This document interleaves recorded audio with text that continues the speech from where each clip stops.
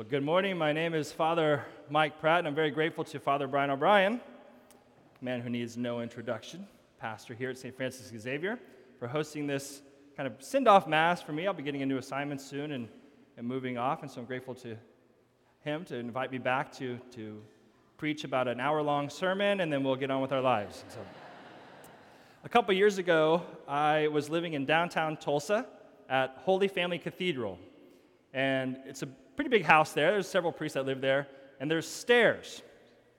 And on those stairs is carpet. And on my feet were socks. See where this is going? I was walking down the stairs, not carrying somebody out of a burning building, not rushing to an emergency. I was walking down the stairs probably to get some cookies or something. And as I was going, my feet slipped right out from underneath me, and on my behind, boom, boom, boom, on the stairs, and what in the world just happened? And as I pushed myself up to get up, I noticed a sharp pain in my left hand, and I looked down, and my thumb is at all kinds of funny angles. Yeah, okay. However, all right, don't panic. I've seen a lot of movies. When something is dislocated, you just give it a quick tug, right? And it pops it back into place.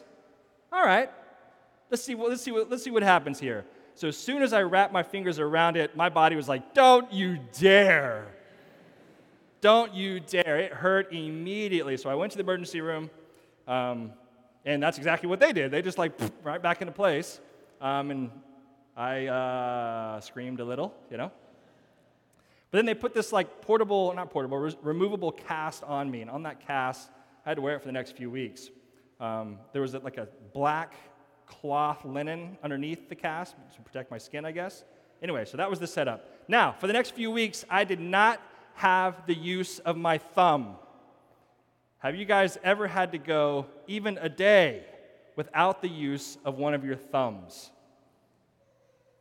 It is kind of weird, okay? That is you don't really think about it, but we use it for all sorts of things. All of a sudden, daily activity was now off. I go to tie my shoes, okay? You don't have a thumb. So it was distributing communion as priests. We need both hands. So I would hold the ciborium in this hand, and then it looked like chopsticks, I was like, okay. And people were like, "What is this?" I'm at it anyway. It was really weird. Even opening, so I wanted to open a hot dog bag, pack, I know, gourmet, I know. However, that's when you just have your fingers, that's hard to open up. And so I got frustrated, and I pushed one flap underneath these fingers here, and it gets my palm, this one, and I just was, bah, like that. Well, you guessed it, hot dogs go flying, and hot dog juice lands right over that cloth on my hand. So now, not only do I not have the use of my thumbs, now I smell like hot dog juice for the next week and a half. Please feel sorry for me, okay? Anywho, I'm happy to report she's back, okay? Back and at use. I actually just wanted to tell that story, that's all. Okay, last week I was reading a book, a poem actually, by a Richard Crashaw. He was an Englishman in the 1600s, and he was baffling of why God do you even care?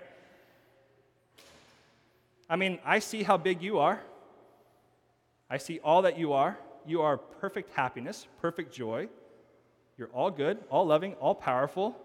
I am nowhere near that. I'm like a grain of sand on the earth, right? Why do you even care?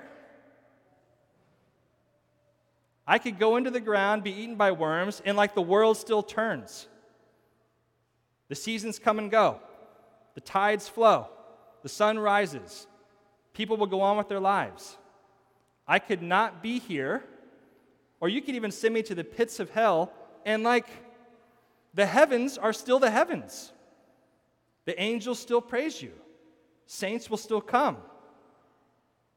The heavens will still be glorious. Why do you even care about me, let alone do something like that for my sake? It's a pretty good question, right? he was asking why, like, if I go away and I'm not in this, why are you so sad? Why do you love me? Why do you even care about me, given how insignificant I am? And then in this gospel passage, we get a line. Jesus offers some sort of answer. And he says this, looking at you directly in the eyes, he says this, whoever receives you receives me. And whoever receives me receives the one who sent me. Whoever receives you receives me, him. I think we can all agree Jesus is a pretty good thing, yeah? He's the King of Kings. He's God, right? It is in our best interest. It is in people's best. The more he is a part of their life is better. They encounter all life's difficulties and all life's joys. It's way better with the love of Christ inside of us. And he said, whoever receives you receives me. Meaning you, Christians, are like God bringers. What could be more significant? No longer can any of us say, what's my place here? Do I have any meaning in my life? What am I doing here? Am I making any difference? Do I have a part to play? No longer can we ask that question. You can ask it, I guess, but Jesus answers it. And the answer is yes.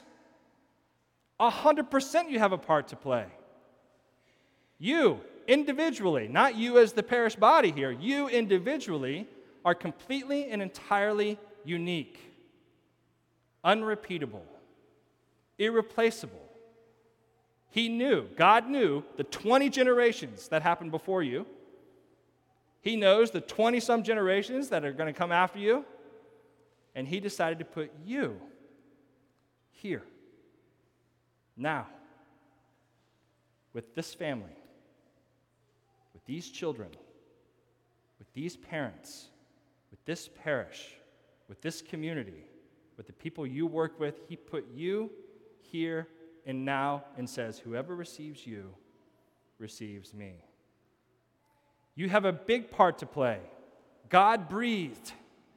You have a big part to play that nobody else can play. And if you don't play it, if you're not there, guys, it's like something's missing. Something's out of place. It's like a hand without the use of the thumb, right? Something is totally absent. People's lives could be better. It is deprived of the strength and coordination and usefulness and prayers and fasts that you bring to the table and that you alone bring to the table. With your unique intelligence, your unique emotions, your histories, your experiences, your gifts, your listening ability, the words you speak to people, the presence you give off, all that is completely and entirely yours, utterly unique, given to you by God to be used. And he says to you, whoever receives you receives me. Good brothers and sisters, no doubt about it, there's probably some people in here right now that are going, yeah, but I understand I have a place to play, but I'm not exactly worthy. I've done some things. I'm currently doing some things. I am nowhere near as Christ-like as I should be.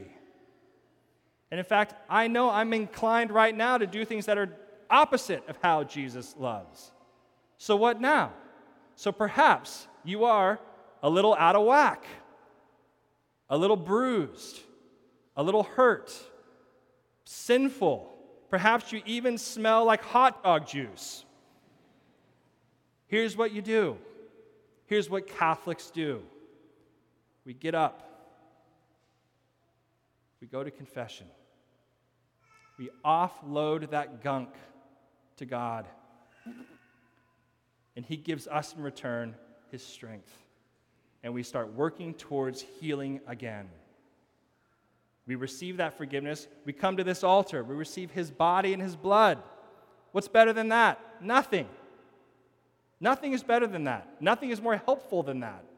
Nothing is more unifying for that. Nothing is more satisfying than that. When we are in tune with what's going on here, as you guys have been talking about the past few weeks in this parish, when we're in tune with that, there's nothing greater.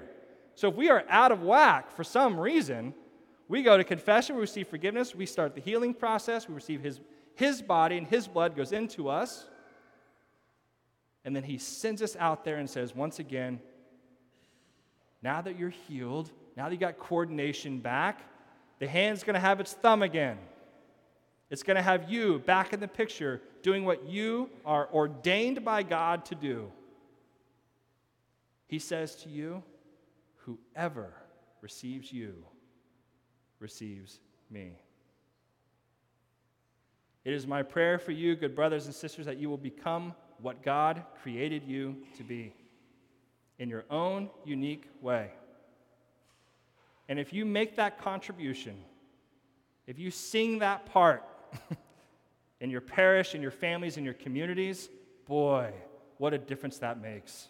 What an absolute difference that makes. God has a plan for you, and it's a good one.